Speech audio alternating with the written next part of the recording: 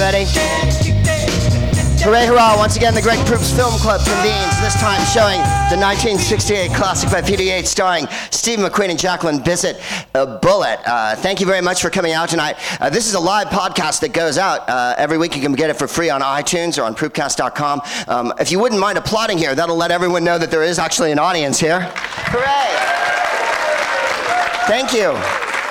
Because this time we're not at the confines of the Cinefamily in the baseball hat district of Hollywood, California, AA. We're at the salubrious confines of Filmhouse 1 here on the Lothian Road in the very posh theater district of classical music extra district area, Nando's district of Edinburgh, during the fabulous Edinburgh Fringe Festival. This has nothing to do with it, which I'm very excited about, nor did it have anything to do with the Edinburgh Film Festival, which is a very worthy endeavor that used to take place concurrently with the International Festival and the Fringe Festival. However, they found having all these people here at once made the film festival awkward for them, so they moved it. Thank you, that was a joke. There's people in the audience laughing uneasily. Greg, they did it for a reason. They moved it to June, so if you want to come to the International Film Festival here in Edinburgh, in Scottish land, it's in June. The Fringe Festival is in August, and the Fringe Festival is a conflation of thousands and thousands of comedians and their egos traveling separately up here to meet on stage each night, much like this show. So it has the feel of a Fringe show. That means the raggedy unprofessionalism and devil-may-care attitude, and yet the unbelievable import and heart that a well-written one-man show would have if you were able to drink at the same time as you spoke. The book is on sale tonight. I've written a book. Yes, that's right.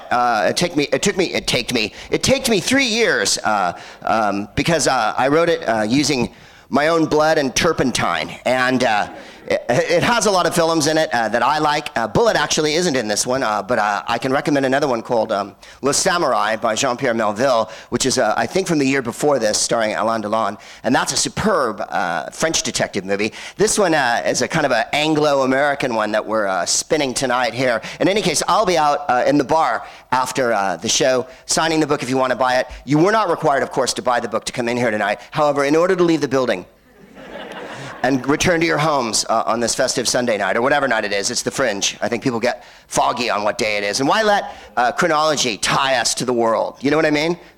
You know what time it is? Now. And but I'll be out there afterward if you want to chat. I'll take a picture with you. I'll sign your book. I have little kittens, bookmarks and stickers. It's really something. It's an amazing experience going to the bar here at the Filmhouse after the show. I don't know if the bar will still be open. This is Scotland, and considerations like that are often left by the wayside. Yes, you could serve extra alcohol and make more money, but you'd have to stay open and work another hour. So there's that weighing that in the balance thing that goes on here in Edinburgh at all times. That, of course, was a gentle jibe at your work ethic. Thank you for reacting so gently to it. Your laughter is like rain here in Edinburgh. Sideways, surprising, and intermittent. The weather here in Edinburgh, we got in yesterday during what can only be described as the end of the world, and it was sort of like the day Christ died, a little Golgotha feel to it, you know, that kind of dark-ass night, and then we were having dinner at a small cave that we go to up on top of the Royal Mile near where all the plague bodies are buried, and I forget the name of Cheffies or something, and we're having dinner, and we were trying to leave at that point, and I thought this was a film podcast.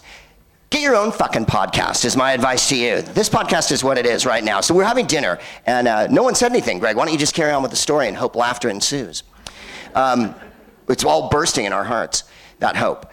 So we finished dinner, and the manager comes over, and I was complaining, you know, I was like, my rabbit, you know, was underdone, and I thought the turnips weren't sincere. Yeah, I thought the wine had an attitude at first. I didn't dig that and whatnot. And then he goes, you can't leave. That was my Scottish accent. He said, you can't leave. And we were like, pourquoi pas? We've settled our bill. Our obligations here are done. I was in the kitchen for a while washing. I did everything I could. And he's like, it's fucking boring outside. And then, you know, and the rain poured. And you look outside, and this is the difference between when it rains in Los Angeles. If one drop of rain falls, All of a sudden, a reporter appears on television in Malibu next to the Barbra Streisand's compound wearing a Paddington Bear hat and a Southwester dressed like George Clooney just went overboard, right? Like, it's insane. And they'll go, it's Stormwatch 2015. It'll be one drop of rain, and then a horse spins into a culvert and has to be choppered out live on TV. That's what we do. In Edinburgh, you watch dark rain matter with every manner of filth in it for the last 500 years pour down a 500-year-old street. That's the difference. I think there's mood here. A writer would write about how the rain looks pouring down an Edinburgh street. A good writer, not tonight. A good writer would write, it oozed down like so much dark matter, taking away most of my memories with it, and the promise of the evening that was to be besotted in drink and bewhirled in amphetamines as it rang out before me like a cat that was sliding down a hill, and then another metaphor. I gave up halfway through, but the point is this. That's the difference. The other difference is when you go to a cinema in Los Angeles, there's candy and sweets. I'll translate everything. We're over the puddle here. It's not so much translating for you guys. It's translating for people in America who make no effort whatsoever to learn the lingo of any other country they've ever heard of or visited. Grant, if you went to Los Angeles and started talking to someone there and you were Scottish, they'd be like, "What's it like being from Australia?" And so they have candy and they have whatnot, but rarely do they ever have a full bar, which they have here at the Film House, which is a movie helper more than almost anything else, more than Jeff Goldblum even, who I think is maybe one of the great movie helpers of all time. You can be watching an awful movie, and all of a sudden he comes in and it's another movie. He's in another movie entirely, which is what makes Jeff Goldblum good. The movie with the dinosaurs where they run around and Richard Attenborough goes, "Hey, come!" All of a sudden, Jeff Goldblum walks in and there's a Jewish rock star in the movie for no reason. It's just fantastic. John, are you going to say your lines? Probably not. But next to that, alcohol is the greatest movie helper of all, because alcohol makes Guy Ritchie movies funny, and alcohol makes Mark Wahlberg movies interesting and full of acting. Alcohol is kind of magic in that way. In any case, you don't get it enough in LA, and that's the thing that I decry in the United States and that I hail here in the Scottish homeland, is that you have not only a bar, but when we came in this morning, yes, we came by this morning to make sure that we were counting the seats and whatnot, there's a sign out in front that said breakfast, so you can get breakfast here and then start watching movies at 8 o'clock in the morning. Which is fantastic for any movie theater to serve breakfast and then start the movies right in. And one of the dishes that was advertised here, and I think this will give you another inkling of the, of the differences between the cinematic experience around the world. One of the dishes advertised on the sign out in front of the Film House for breakfast that you could bring your family to is buttery toast. And I know what you're thinking. How did they pull that together? We never make it at home. You know what I mean? It's crazy. When I go out for buttery toast. I'll turn to my wife, Jennifer, and I'll say, "I'd like bread, I'd like it heated up to a point where the outside was crunchy, and then I'd like butter put on it." And she's like, "Fucking-possible." There's only one place to go for that, and it's the cinema. A lot of cinemas advertise buttery popcorn. The Film House advertises buttery toast, and I think that's a fantastic achievement here, and something that I always order at breakfast, because in Los Angeles, toast does not come with butter on it, because butter is a dairy product and therefore evil, because dairy products make you gain weight, and if you gain weight in Los Angeles, then no one will sleep with you and you have to kill yourself. Whereas in Scotland, if you're not dancing with cancer by 50, what fucking game are you playing, bitch?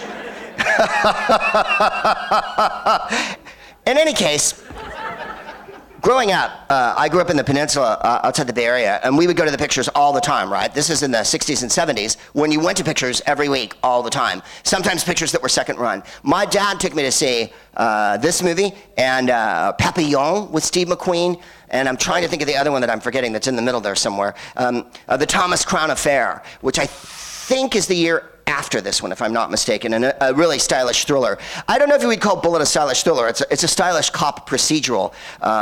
Then they had the existential thrillers in the 60s, like Point Blank and whatnot, by John Borman. And then, of course, as I say, the Thomas Crown Affair, the remake of which had Scotland's own Pierce Brosnan in it. And it is a very sexy movie in a lot of ways, and a movie that alcohol isn't enough. I think barbiturates, really anything you can do to get through the second Thomas Crown Affair. The first one, my wife said was boring to me today. I disagree utterly. I'm very shallow. I'm Petri dish shallow. And so for me, I really love the Thomas Crown Affair because it's a movie about Faye Dunaway's skirts. It's a movie about coats and everything. And this movie doesn't miss out much on that. The one thing I think that you'll find, the modern era that we live in, stylish thrillers are a difficult card. People don't play it as well as they did anymore. No one knows how to do it because crudity and other things have taken over from witty dialogue and whatnot. Bullitt's not a movie where the dialogue is particularly witty. But I once said about Charles Bronson, the late Charles Bronson, that his face was like a punch being thrown. If you remember what Charles Bronson looked like and talked like, he'd go, "I don't like you, you son of a bitch." But Steve McQueen's face isn't a punch being thrown as much as it's like a pizza of discomfiture. It's like he's always receiving a vague insult that he's not going to react to right away, is how Steve McQueen, every look sometimes is like he'll just glance up at you and you're not quite sure what's happening. Is he asleep? Is this movie going to get off the ground? Have you remembered where we are? And I think that's what makes him so compelling as an actor. He's dead sexy. And when he had the idea for this picture, and I mentioned it before in the podcast, he went to the producers and said, "I've got an idea for a cop." And they were like, "Everybody makes cop movies." And he goes, "Yeah, this is a cop with a tweed jacket and patches on his elbows." That outfit doesn't appear right away. You have to watch for it when it comes in. There's also little suede bootlets that he wears in the movie, little brown Clarks. At one point, he's naked in the tub wearing only a shoulder holster. Jacqueline Bissett's hair was nominated for several awards. The Golden Yak, which is Turkey's highest honor in hair achievement.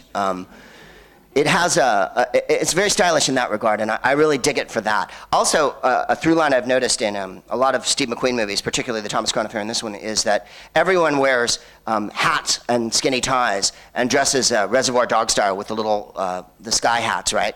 And no one, by the way, when those movies were made, was wearing that anymore. And that's what makes the movie so awesome. People had stopped dressing that way maybe 3 or 4 years before, but it looks so bitchin' in movies that it really carries the day a lot of the time. As soon as you put a bad guy in a tiny little hat, there's something evil that happens to his head.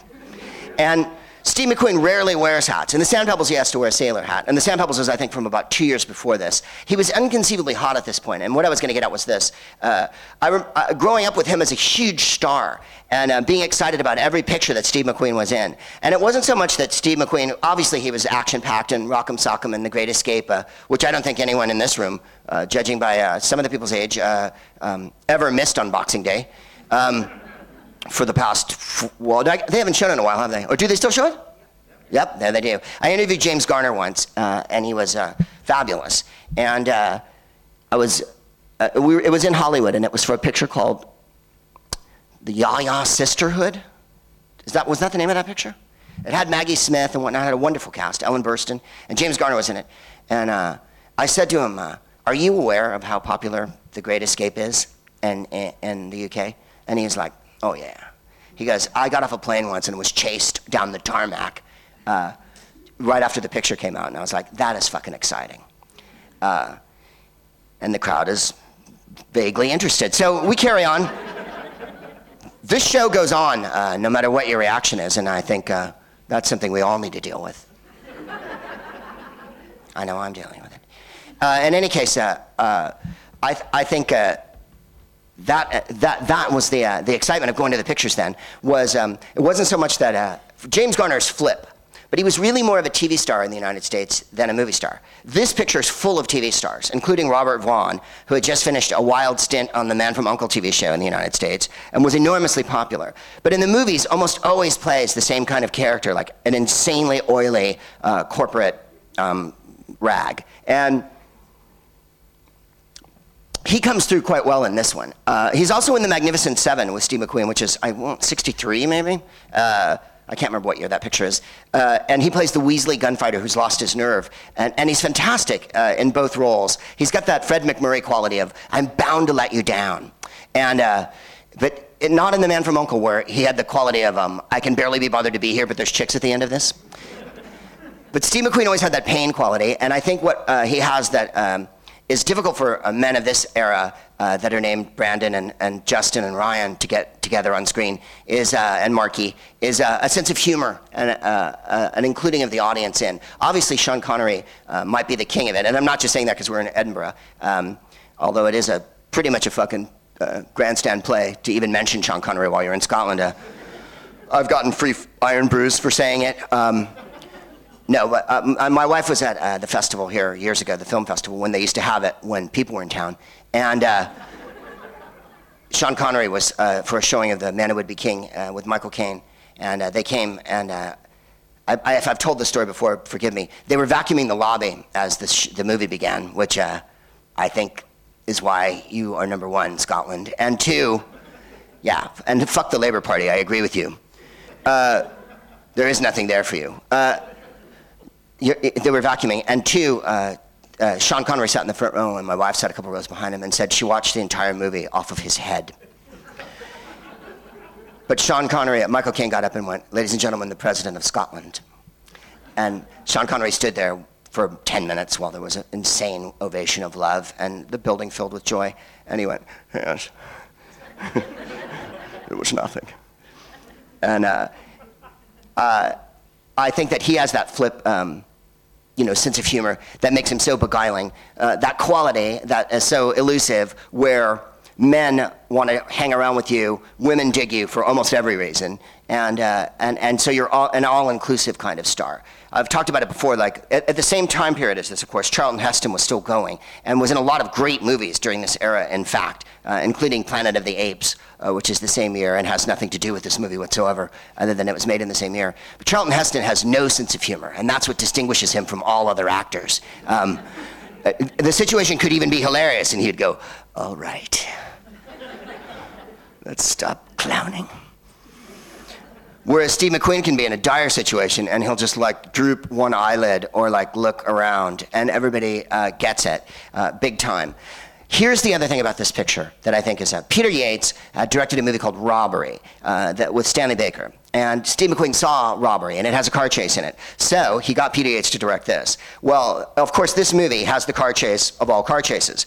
A couple of years later, William Friedkin did this French Connection, which has a car chase that's even more elaborate and even more over the top than this one. And that was followed by entire movies of car chases, which the 70s were full of, like Gone in 60 Seconds and Cannonball Run, and hundreds of movies where literally the plot of the movie was there's a car, and then here comes another car.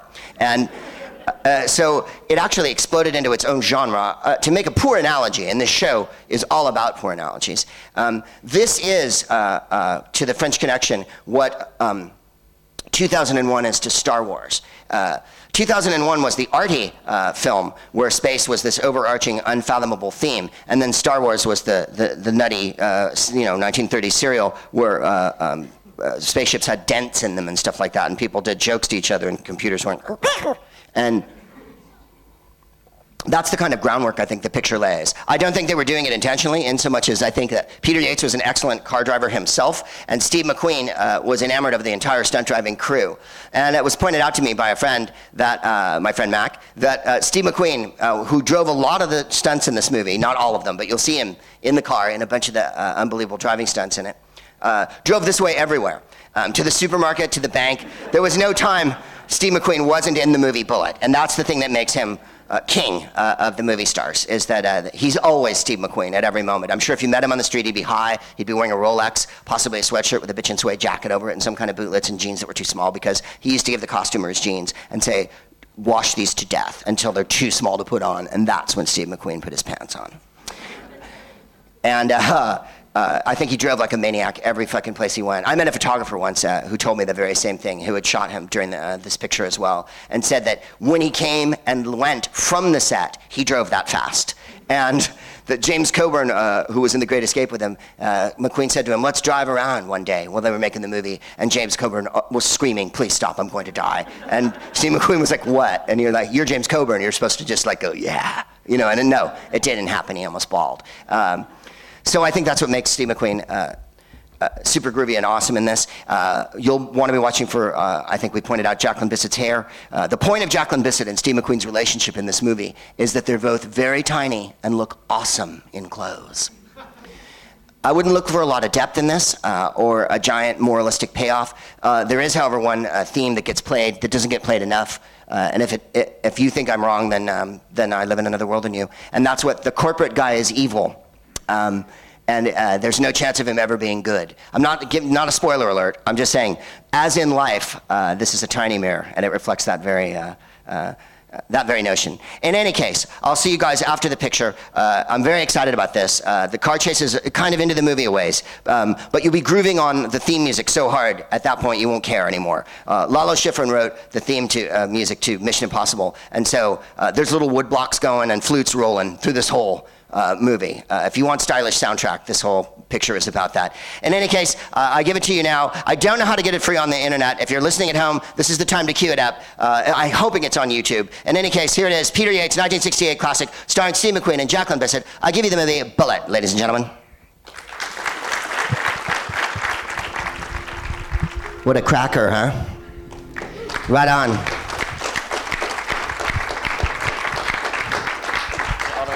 And the rich guy drives away reading the Wall Street Journal. How about the combination of the raincoat, turtleneck, brown shoes at the end? That is fucking rockin' good news. And also the sweater that he goes to the hospital in the beginning when he eats the peanut butter sandwich on white bread with milk. He's got that bitching brown sweater that you don't see is brown till he walks outside. Not that I focus on the clothes in this movie at all, but they are a vital part of this picture. There's more top coats and semi-top coats and little overcoats, and she wears a raincoat. By the way, it was way too warm in every scene for what they were wearing. I'm from San Francisco, and this is real San Francisco. It looks so cute and so cool. Now, of course, it's overrun by IT people and Googleoids and people wearing Google glasses and whatnot. In any case, that picture is really off the hook. The chase scene holds up, I think, after all these years. And when I think about the fact that there's a Fast and Furious franchise and that they got to, 7 or 15 or whatever, and that hardly any of that is as adrenaline-inducing and vertiginous as when they scream down those hills in that scene. Also, the two frog-faced hitmen are beyond, right? When they have the shot from below of the guy with the glasses and they smash into the side of the road and he just goes like that, and you're like, that part is too much. Also, the dedication of Frank Bullitt to shoot and kill everyone that he meets is another thing that I adore about this movie. He's willing to chase them around the world and then drive them into a filling station and have them blow up, and then a shootout at an airport at the end, and everyone quietly walks away. If it was this day and age, it'd be cordoned off till the end of time. No one ever be allowed to go to the airport again, and they'd be checking all of us to make sure that we couldn't open doors on planes and jump out of them and rubbing us down every which way from loose. That's what the groovy part of the 60s. Someone goes, move along, clear the area. And you hear in the back go, I don't know who he was or what he did. And then, simpler times, eh? We have someone to man the mic. If anyone wants to talk about this, I didn't mention it at the beginning. I neglected to, but we generally kick the movie around for about 5 minutes, and then we'll go in the other room and sign the books and have a drink and whatnot. Does anyone have anything to say? Or yes, there's someone. Hooray! Thank you for stepping forward. I appreciate it. Jacqueline Bisset's hair when she was asleep at the end, by the way, fantastic. Yes, sir. What's your name? My name's Bruce. Hi, Bruce. Hi. I'm Greg. We've met. In the car chase scene, was it just my imagination, or did the car at one stage seem to crash into the camera at one point? It seems like it does, right? Yeah, because it comes out and it just like freezes and then it moves on to another scene. Right. It's all in the editing in that scene. They're so far all over San Francisco. They make right turns into places that are 10 miles away from each other. At one point, they're driving near the Golden Gate Bridge so that you can see that it's San Francisco and it's behind them in the fog. And then when they turn, they're on the other side of San Francisco heading south, which is stupid. Only if you would know it. I think they did, and also the cars were super extra reinforced so that they could bounce over the hills madly, which is fantastic. Is his a Mustang? The other one's a Dodge Charger. And if you've ever seen the movie Vanishing Point, I believe that's a Challenger. And those are just like off-the-line Detroit things that have been souped up. You can hear dinosaurs being sucked out of the earth during those scenes of the acceleration. When they hit the gas in a couple of them, it's just like, the carburetors are blasting. And I'm not a big car person. I don't know. All I know is you get in the car and you go somewhere and then, there's alcohol. I don't know for sure that it hit one of the cameras, but it seems like it did. Peter Yates was a heedless dude and a great director of action in that regard. His movies range from awesome. He made The Dresser with Albert Finney and Tom Courtenay, which is a character study. He made an inconceivably awful movie called Mother Jugs and Speed. The fact that a character's named Jugs in it ought to give you a good idea of how good it is. And he also made The Deep with Jacqueline Bisset, which was a pretty hot stuff when I was in high school because she wore a wet T-shirt when she scuba dived in a white T-shirt. Throughout the whole movie, which I believe set fire to the wet T-shirt craze. So Peter Yates has a lot of crazes to answer for. And of course, he went to RADA. I have no idea what the connection is there at all. He's Tony Scott without the cocaine. Thank you, Bruce, for bringing that up. I wish I knew the answer to that if they did crash. It seems like he does in that one shot. It seems like and I love when they crash into parked cars. And we were watching another movie the other day, my wife and I, called What's Up, Doc, if you've ever seen that, which is from 1973, 74. And they do a car chase in that movie, kind of taking the mickey out of this one a little bit. And they destroy parts of steps in San Francisco that are still destroyed because they never pulled a permit for it in that movie. I have no idea what they did in this one. Anybody else want to say anything about? Yes, there's a gentleman up there. Thank you for participating.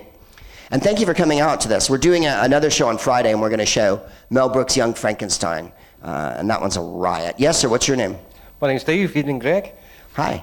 The car chase is excellent, but they passed the same green Volkswagen 3 times. It must be... Wasn't it great? Hell of a fast. That poor Volkswagen, they kept coming downhill, and there it was. And it was like, is it going to make a left turn, or is that the stuntman who just got go in the slow-moving bug? It's awesome to see Volkswagens again, though, isn't it? Yeah, they still exist around here. They what? They still exist around here. Do they? Oh, you don't see them much in the States anymore. Only as a rolling museum, and the people who drive them have to wear spiked helmets. No, but in those days they were everywhere. That was the cheapest car you could buy. I think in 1968 a Volkswagen was probably like under $1,000 new, and they never, ever overheated.